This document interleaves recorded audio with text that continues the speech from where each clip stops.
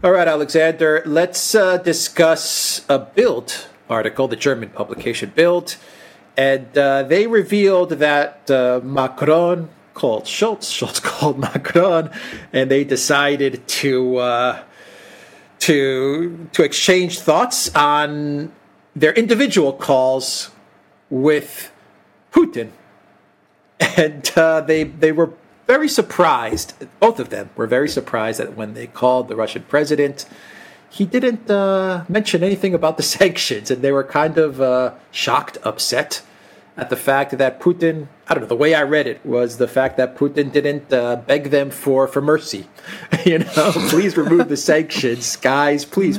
Anyway, the interesting part about this revelation from Bild, if it is true, I don't see why it isn't true, is it gives you a glimpse into how these European leaders think, what they think of themselves and how they view the world, and how they view Russia. Not only Russia, maybe how they view other world leaders outside of Jungle Joseph Borrell's garden. What are your thoughts on this Bild article? Well, the first thing to say is I have absolutely no doubt whatsoever that it is true. Now, Bild is a tabloid. It's, the German equivalent of some of the tabloids we have in Britain. But it's actually pretty well informed and well sourced. So I've no doubt at all that this is actually correct information. It is, by the way, stridently pro-Ukraine, and it has reporters on the ground in Ukraine who are also very, very strongly supportive of Ukraine. So I don't think they've made this up. I have absolutely no doubt that this is true. That's the first thing to say.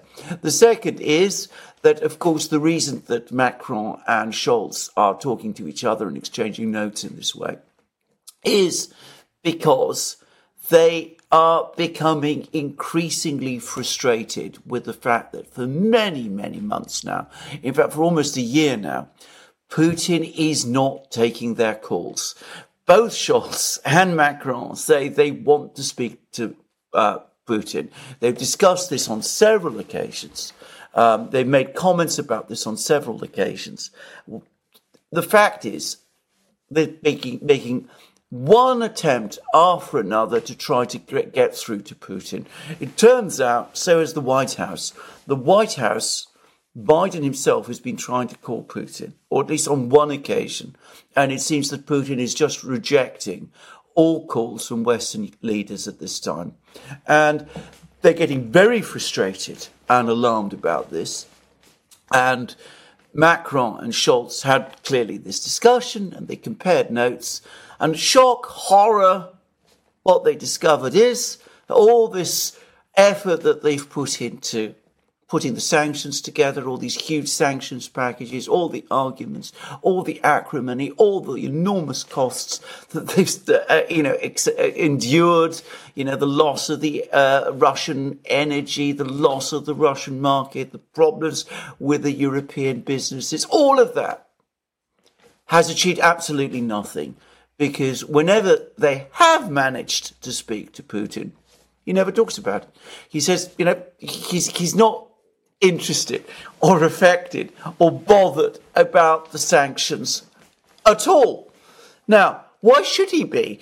We've just had some more economic data coming up from Russia. Siluanov, the finance minister, says that Russia's now anticipating economic growth, GDP growth of 2.5%. This year, the Russian economy is surging. Manufacturing is expanding at double-digit rates. Every day we get more news of more factories opening. There's been an uptick in inflation, but that's likely going to come down in a few months. Why would Putin want to discuss the sanctions? And as you absolutely rightly said, these two people and all the other European leaders, the self-appointed, self-declared, self-proclaimed masters of the universe, have discovered that they're actually the emperors without clothes. Yeah. Does this reaction from Putin surprise you? Does it maybe hint at the fact that Putin is, I don't know, it seems like maybe Putin was confident in the Russian economy going into this? I mean, okay, the sanctions war was pretty tough. I mean, they threw everything at Russia. They continue to try and find ways to sanction Russia. But it does kind of reveal that Putin was confident about Russia's position going into this sanctions economic war, and we talk a lot about the actual frontline conflict in Ukraine, but probably above the actual conflict that's being fought on the ground, there's this very important, very aggressive economic war that is playing out, but was really played out in the first 3 months of the special military operation. Absolutely. I think what happened, and I think what this demonstrates yet again, is that Putin is an absolute master of the game of diplomatic poker. I think he understood, and I think the other people who were, his team understood, that if there was any hint of weakness, any sign of nervousness over the sanctions, then the Western leaders would immediately capitalize on that. They'd go around saying that Putin is worried about the sanctions. They'd mobilize even further for the sanctions. They'd talk to other leaders around the world about the fact that the president of Russia is clearly angry and stressed and nervous about the sanctions.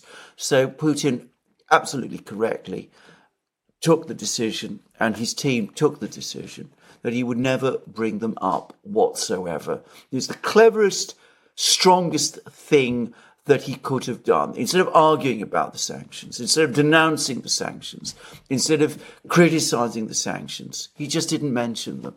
And that left the Scholz, Macron, the European leaders, Ursula. You notice, by the way, how little we hear of Ursula nowadays. I mean, she's gradually fading from the scene. It has all left them completely at a loss. Now, I think that in the early weeks, Putin was almost certainly confident that in the end, Russia would come through. I mean, all of his public statements at the time suggested that he thought it would come through. But I think he expected that Russia would take a much bigger economic hit than it did. And I think that over time he's become steadily more confident.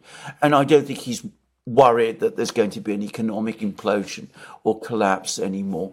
So but I think above all, it showed yet again that the Western leaders not only underestimated Russia, they underestimated Putin himself. They found themselves completely outplayed by him in these discussions, and they've gone away and they don't know what to do. What does this article tell you about Macron, Scholz, and the economic situation in Europe, in the EU? I was reading an article today about how the Netherlands is now officially in recession, Germany in recession. There was an interview with Scholz with Bloomberg yesterday, where Scholz said that Germany doesn't have the money for electricity subsidies, yes, for businesses and consumers like they had last year. We've talked at length about the problems in France, the problems that Macron is facing. The timing of this article from Bild, given everything that's happening in the European Union, what do you think is going on here? Yeah, it's a further sign of increasing nervousness and panic. And there's a very, very interesting article today, this morning, in the Financial Times, which says that there's now huge arguments about the European budget. The European Commission has come forward and has demanded another 86 billion euros on top of the existing budget, because the EU itself is running out of money. I'm talking about, the organisation. They're running out of money. There are gaps in the budget starting to appear. And in order... You mean the European Union? The European Commission. The ECB or... No. I'm talking, the Commission.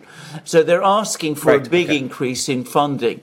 And they've also bundled it together with aid for Ukraine, 17 billion euros apparently of aid for Ukraine, and they're trying to create a situation where Ukraine gets money sent to it over a 4-year period.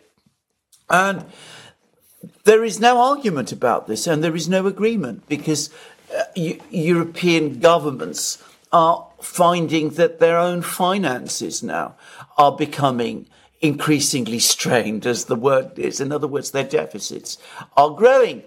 And this is creating an accumulation of problems.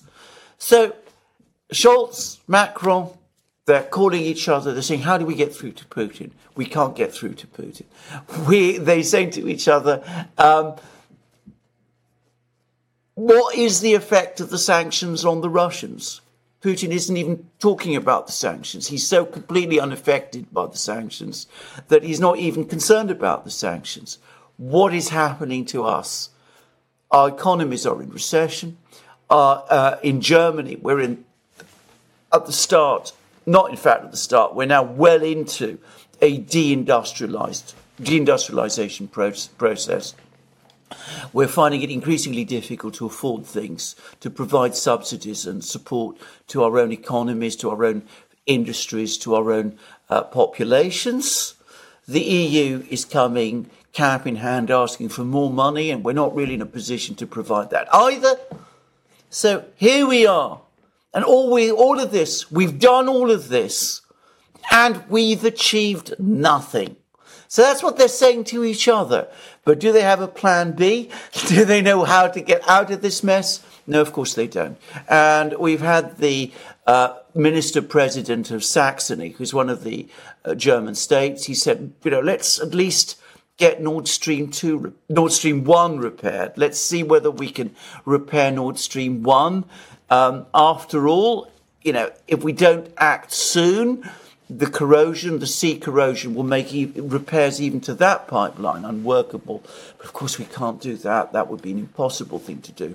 So we are trapped. We have trapped ourselves, and it's not worked with Putin, and we don't know what to do. Well, where does this money come from? I mean, 87 billion. That's a number you said, right? Yeah. Yeah, well, that's right. Okay, so the EU, the Commission, they come along with this budget. They say 87 billion, 17 billion is going to go to Ukraine. We want this money. I mean, they're talking to the individual member states, starting with Germany. If Germany's the big one, right? Yes. German. Yes. I mean, is this German people increase taxes, do something? We want this money. I mean, is this what the EU is asking of the member states and of the citizens of each member state? Well, absolutely. Well, ultimately it is, because, of course, there's two things that, central banks, there's two things that central banks and governments can do. One is, classically, they raise taxes.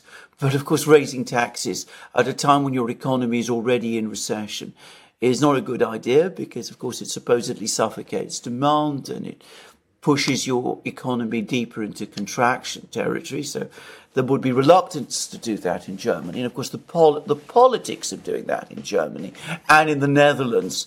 Germany and the Netherlands are the two countries which apparently are resisting most strongly this EU demand for more money. Anyway, that would not go down well in either of these two countries at this time. I mean, the AfD, which, remember, started as a Eurosceptic party, would probably surge from 22%, which is what it is at the moment, to 30%, if you started to go down that road.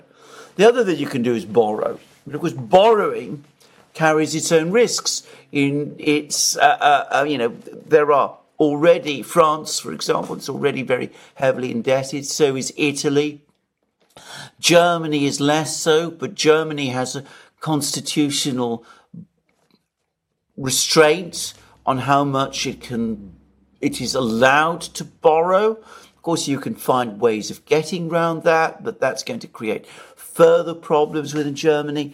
The risk is, of course, if you borrow in that kind of way, then, of course, you might actually put further upward pressure on interest rates, on the yield curves, on the EU bonds will start rising at a time when there's already a battle. They're already increasing.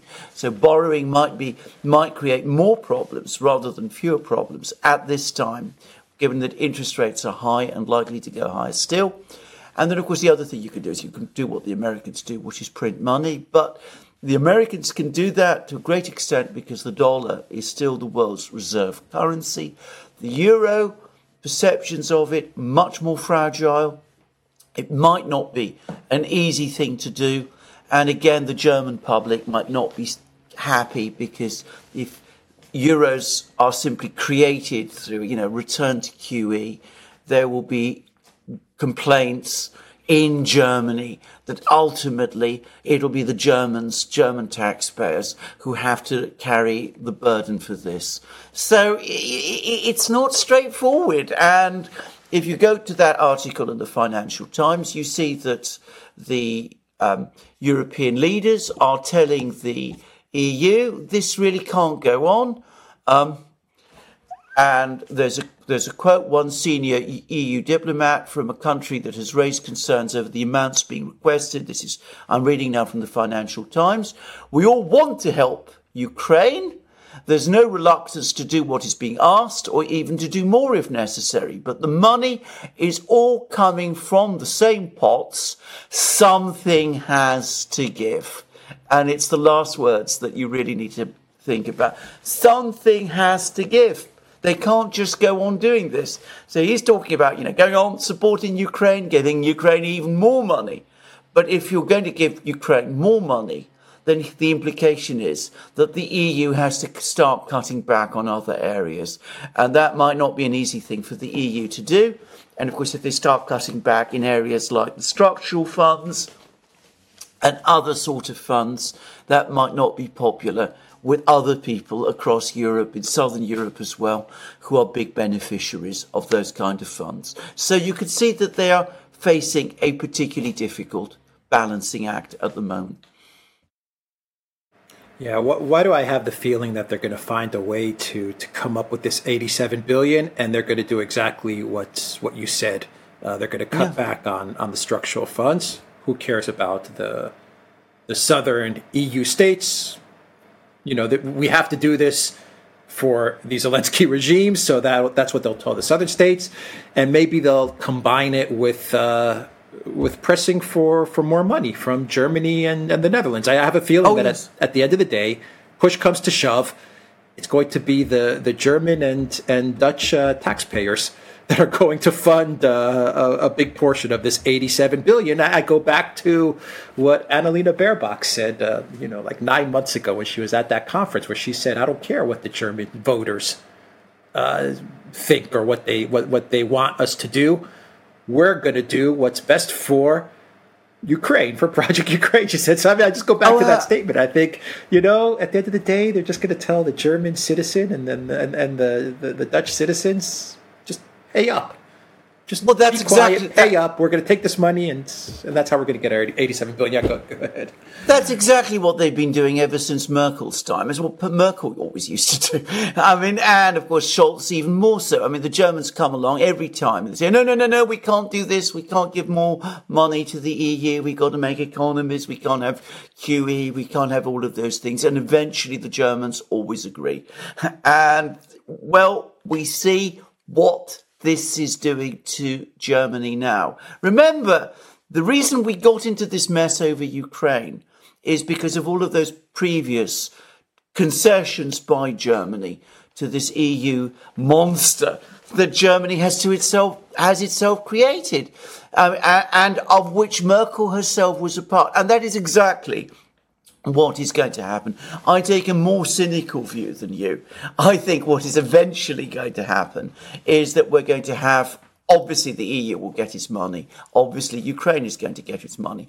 I think there won't be any cutback on the structural funds either, not in any significant way, because doing that will undermine the coalition behind the EU, and it will weaken potential EU influence in all kinds of, the countries which might otherwise turn against it. So I think that one way or the other, the Germans will pay, and the Dutch and the Swedes and the Finns and all of those people who always say that they won't pay, they will pay. They will pay to keep this runaway train trundling along, and they will go on doing it until the train eventually crashes, which one day, of course, it will.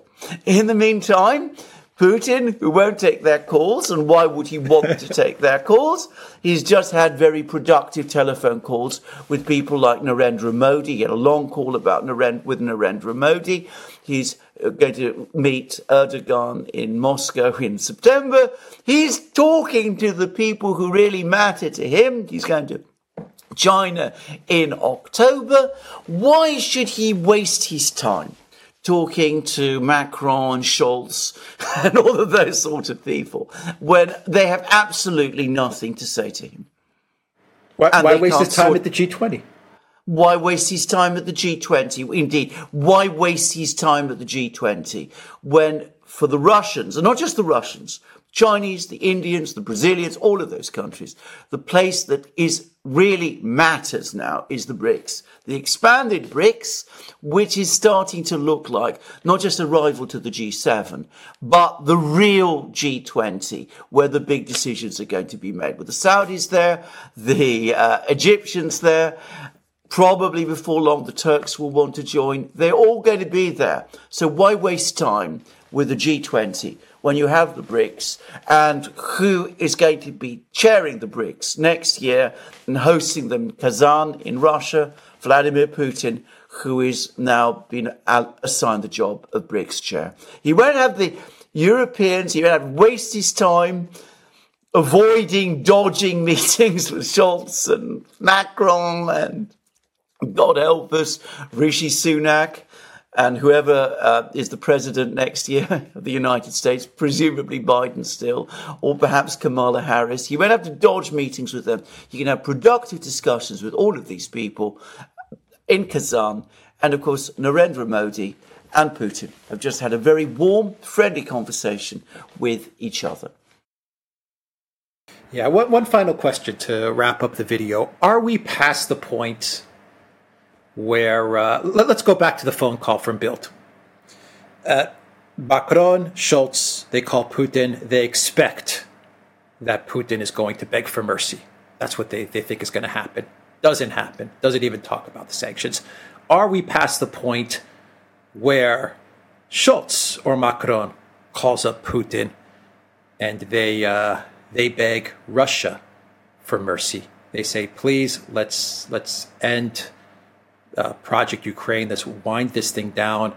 Let's get Nord Stream 1 back on track. Let's get Nord Stream 2 back on track. Let's start rolling back the sanctions somehow in the next 5 or 10 years. I don't know. Let's start to mend fences. Are we past that point? Yes. I think perhaps they're hoping that they can actually find some way of patching things up with the Russians in some form. I mean, we've talked about this. I've talked about this extensively on my channel about the fact that there's a kind of diplomatic outreach from the United States, some people in the United States going on. The point people always forget whenever I discuss this is that I always make the point that the Russians are showing no interest in it. And we've had more comments about this now from Lavrov, the Russian foreign minister. And he says, how can we trust the Germans and the French? Lavrov actually said this. Macron has actually contacted the Russians, or tried to contact the Russians, and has said that he wants to act as a mediator between Russia and Ukraine.